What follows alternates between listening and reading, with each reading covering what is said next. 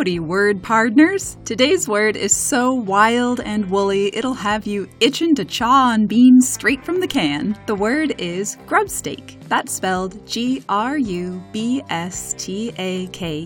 Grubstake is a noun meaning money or other assistance furnished at a time of need or of starting an enterprise. Here it is used in the Atlantic on March 29, 2011. In short order, the team turned the partners' $10 million grubstake into $100 million.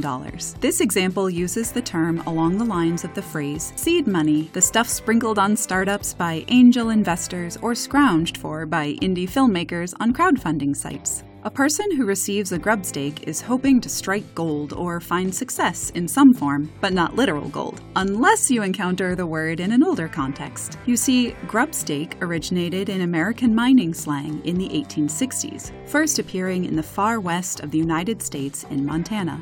Specifically, it referred to provisions or gear furnished to a prospector on condition of participating in the profits of any discoveries. As for its composition, grubstake is made by combining the noun grub, meaning food, and stake, which is an investment or share in something, as in hope of gain. For more nuggets of lexical gold, mosey on over to Word of the Day by Dictionary.com.